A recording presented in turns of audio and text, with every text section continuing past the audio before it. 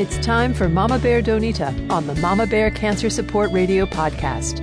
Welcome to the Sharing Den, where we share cancer stories, products, and information to support anyone going through the journey.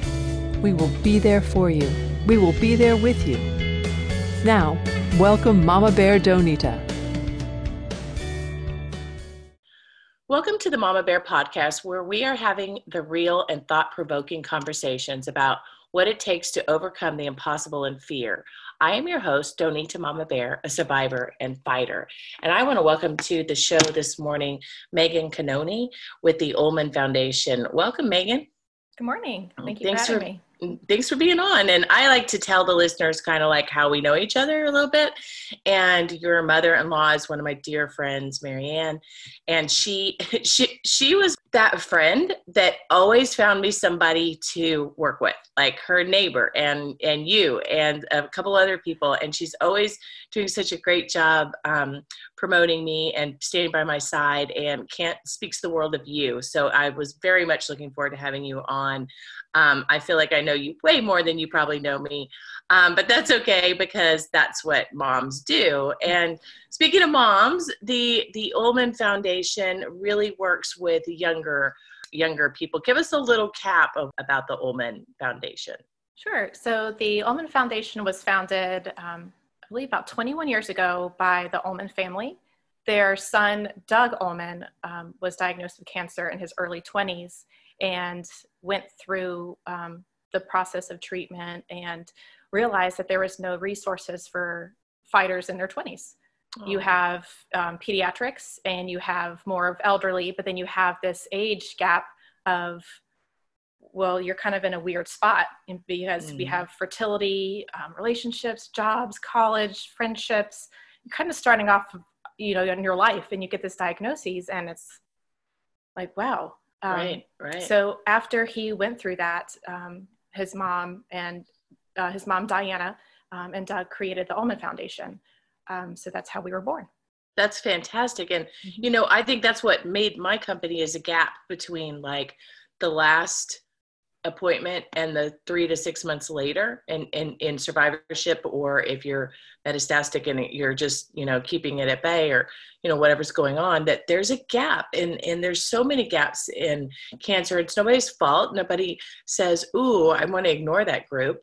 It's just that it's so overwhelming. And that's what it's hard to understand as a survivor myself. And it's so hard to understand the friendships that you were talking about, the family support, the job support, and especially like 20 years ago, that must have been a huge gap because they weren't protected a little bit more like they are today with medical laws and stuff. So let's jump in. What would you like to tell young people about life after cancer treatment, especially like the first year? Well, I want to tell young people to get involved with, well, honestly, if we could just rewind, the time that they're diagnosed, look for a social worker and look for someone to be your advocate and kind of your non-medical partner during this whole process. It's interesting. I meet people all throughout this process. I mostly hear from patients after, because it's all of a sudden you've had all the support and this routine and the structure, and then poof, everyone's like, well, you're healthy, get back to normal. Yeah, exactly. You look great. Your hair's back. Why aren't you happy? Why aren't you this and that? And so that's when I find that people come back to me just saying, I'm so overwhelmed. I'm so anxious. My caregiver, doesn't understand. Everyone disappeared. I don't know what to do. Oh my gosh. That's exactly how Mama Bear was born. Yeah. Exactly. Like the feeling of being in that space of not knowing what to do. And it's very confusing because like on the outside, you are supposed to be happy. Like your body looks better, your scars are healing, things, but on the inside, you're a completely different person. You may or may not be missing body parts. You may be adjusting to new body parts. They may not be working out for you. You may have thought your very best friend in the world all of a sudden had a hair appointment when you had to go to chemo or something. It's just crazy. I can only imagine. I went through that at 41. I can't imagine what somebody going through it at, in their early 20s would feel just on top of that whole, I have 2 kids in their 20s, and I forgot how struggling it is. That's not really a word, but Mm-hmm. full of struggle it is. So, so how would you, if they're seeking, can they come to the Ullman Foundation to get that kind of support? Absolutely. So we have, Ullman Foundation has, not only do we have a house, but we have remote navigation, we call it, where anyone from all over the world can reach out to a patient navigator, a young adult patient navigator, and get support, either telephone calls or even a Skype or email, whatever is most convenient for them, just so they know that they're not alone and there is someone to help them that understands what they're facing. So the remote navigation is a great tool for that. Well, and it's also a little bit not anonymous, but a little bit, in that, Mm-hmm. it's not somebody that you go to lunch with once a month or, Yes. Things like you don't have any ties to. So that makes it a lot easier to just kind of be your true self and then work through some things that are truly bothering you versus being fake all the time or fake it till you make it, there's nothing bad about that. It's just there's a lot. It's not like, it's not like you broke your fingernail or, you got your hair cut too short or, something like that. It's something that affects your life forever. And speaking of that, we constantly go back for scans and more tests and things like that. And so how do you combat scan anxiety or scanxiety as they call it now? Sure. I think it's important to always be in touch with your oncologists and your nurses and ask if your center has an oncology nurse navigator. And again, along with social workers, just so, you have someone to be with you even.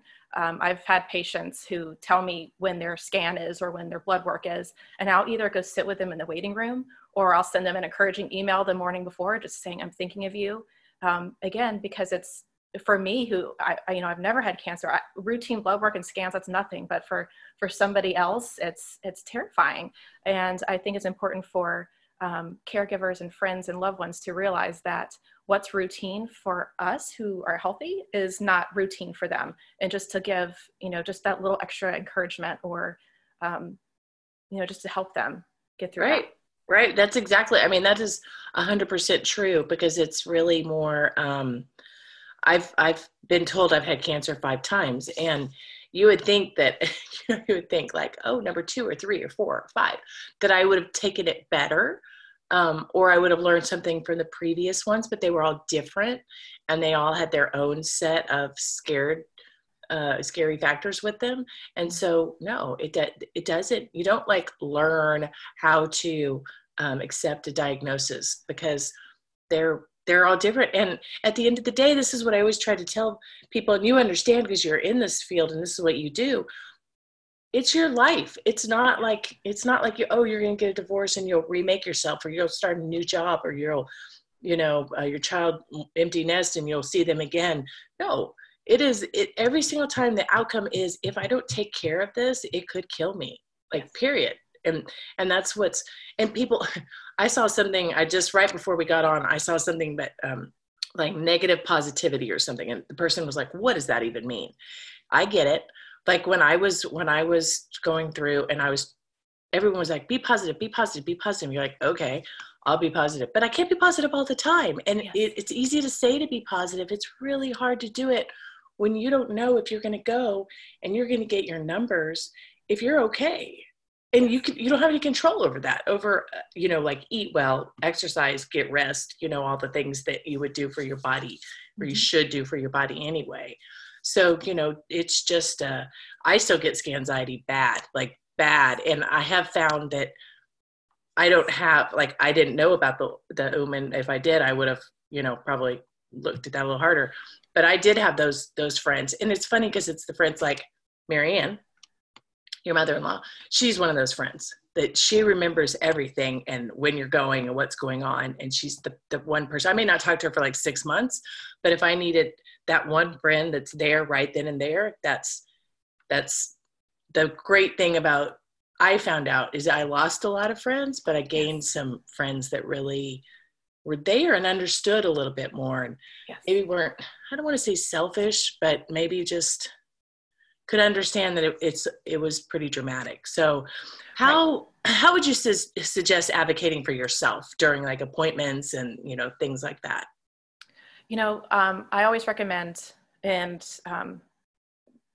you know, having everything written down in a notebook, or bringing a friend with you or a loved one that will help advocate for you if you cannot. You know, we all go to these appointments, and the doctor sometimes uses terminology that's way over our heads. And we're so anxious when we're there, we walk out of the room and we're like, what did they just say? Right, right. Well, like you get caught up on like 2 words, and you're like 4 sentences later, you're like, wait, I feel like I missed a huge amount of information right there. And yes, and not to plug somebody else, but there is a company called the Can Planner that makes a wonderful book for cancer, any type of cancer, that it's very positive, it's very thorough, it's one book. But yeah, get one notebook or one friend and consistently have the same, and there's people that want to do that. You know, yes, there's people that are gifted in that area. When we were caregiving for my mother-in-law, we would go to appointments every Friday. And every Friday, we would hear basically the same thing. And she was having a little dementia. So it's funny how I tuned it out after a while, because it was, hold on. We were talking about having an advocate and how important that is to have one. What do you see with work and things that you deal with, why that is important? Well, I feel like that, you know, patients are a little afraid of the doctor, and they're also a little afraid to push back or get second opinions. And so I'd like to encourage, you know, anyone who's going to the oncologist, if you don't like, you know, what you're hearing, or you feel like they're not treating you like a human being, and as a number, then it is okay to either ask for a different oncologist in your practice or go get a different opinion. Because again, this is your life and your family that you're fighting for. So it's important.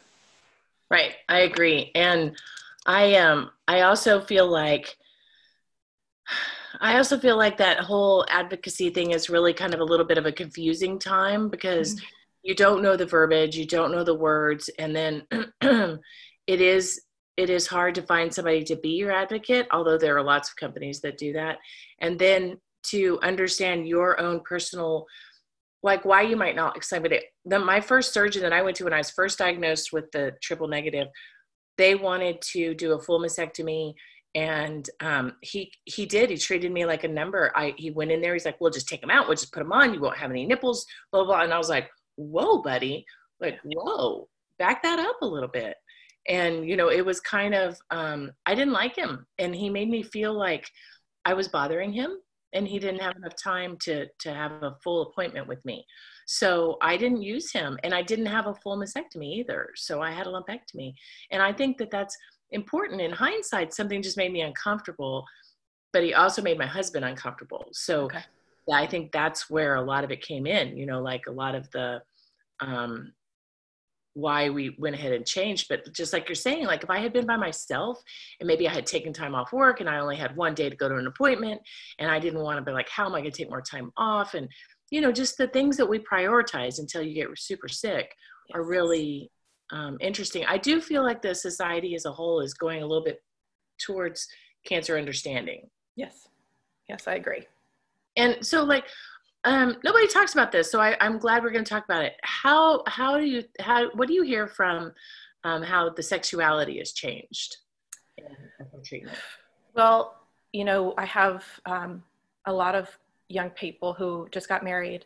You know, we're dealing with fertility preservation and having these talks, and you know, after, you know, some of these surgeries, especially, you know, radiation, a lot of couples are talking about, or I'm bringing up and making them talk about, the fact that they don't have a sex drive or life anymore, and they're newlyweds, and they don't know how to touch their partner, or, you know, with breast cancer, it's almost like they're afraid to initiate sex or touch because they're afraid of hurting them. And the hormone changes and the lack of sex drive and the hot flashes and vaginas and, Yes. there's a whole set of things that shouldn't occur in your 20s. Yes. So, and especially that it's a very uncomfortable conversation. And I see, and I'm in these Facebook groups, and I see so many of the women saying, my husband left me. And I'm like, oh my gosh.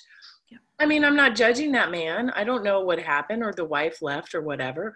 But, there is a huge discussion that's not taking place over this. And it does change you. It does, having been through some of this myself, I had the first hysterectomy I was telling you, and I had the second one.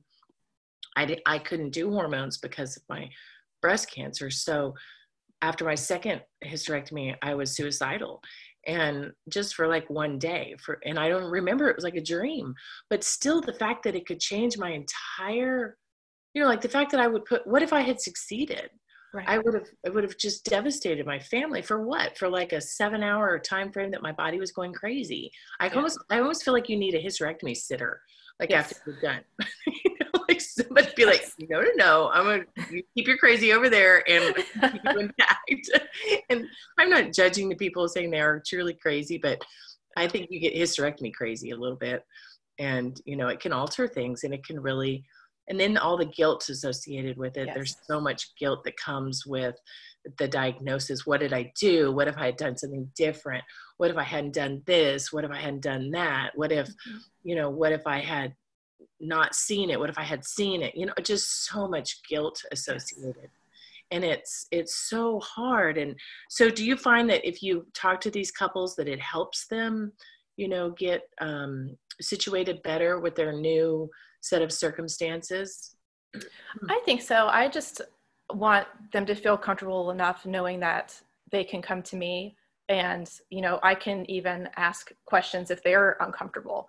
I had a young lady who didn't know when to have sex after radiation or or chemotherapy, because they're not being told these things. Just being able to advocate for them and kind of taking that piece off and bringing it back to them. But I want them just I like to bring it up so they know it's okay to bring it up. Right. We're not giggling, we're not laughing. Like this is a very real part of your life in your marriage. And in some of the couples, it got to the point where they're sleeping in separate bedrooms and they're not dating. And, there is this resentment. And they stopped having sex or doing any type of intimacy at all, like even holding hands or kissing, because they weren't talking about it. The conversation never happened. And it goes hand in hand with body image. Yeah. If you've been altered in any way, even from your breast to your any kind of body, some people lose whole limbs and things like that. I had a big chunk taken out of the top of my ear, just even that, a tiny ear, and it was right before my son's wedding, and the doctor was like, hair up or hair down. I was like, this is the 5th time to get a diagnosis. So I was like, I don't care, just take it out. But I could only imagine if that was my first one, it was my first child getting married, how devastating that would be to the mother to have that scarring thing right there in the middle of a big production like a wedding. Mm-hmm. So I feel like body image and it associated with the guilt again. Yes. It's not so much anymore, but it used to be like I couldn't wear a wig. I was allergic to wigs. I would go bald everywhere. And 12 years ago, people were like, they would really look at my bald head. Now I don't look twice at a bald head, but just even the hair. And it's interesting, speaking of like intimacy issues, hair loss is everywhere. So that can be like a huge thing in of itself. Like I know I had several of my friends tell me their husbands were uncomfortable with that and just kind of left them alone, and they didn't know what they did, but it was just a miscommunication gap. And, maybe and that's what you guys do, right? You set it up to where your clients have this availability of someone like yourself. Yes. So if somebody wanted to get in contact with you guys, how do you do that? So you can visit the Ullman Foundation website, And again, if you want, all of our contact information is on there, our phone numbers, our emails. You know, we call ourselves navigators. So there's, in Maryland, there's navigators at 3 different hospitals currently. And then again, we have the remote navigation, and anyone from all over the country, all over the world can reach out to the remote navigator.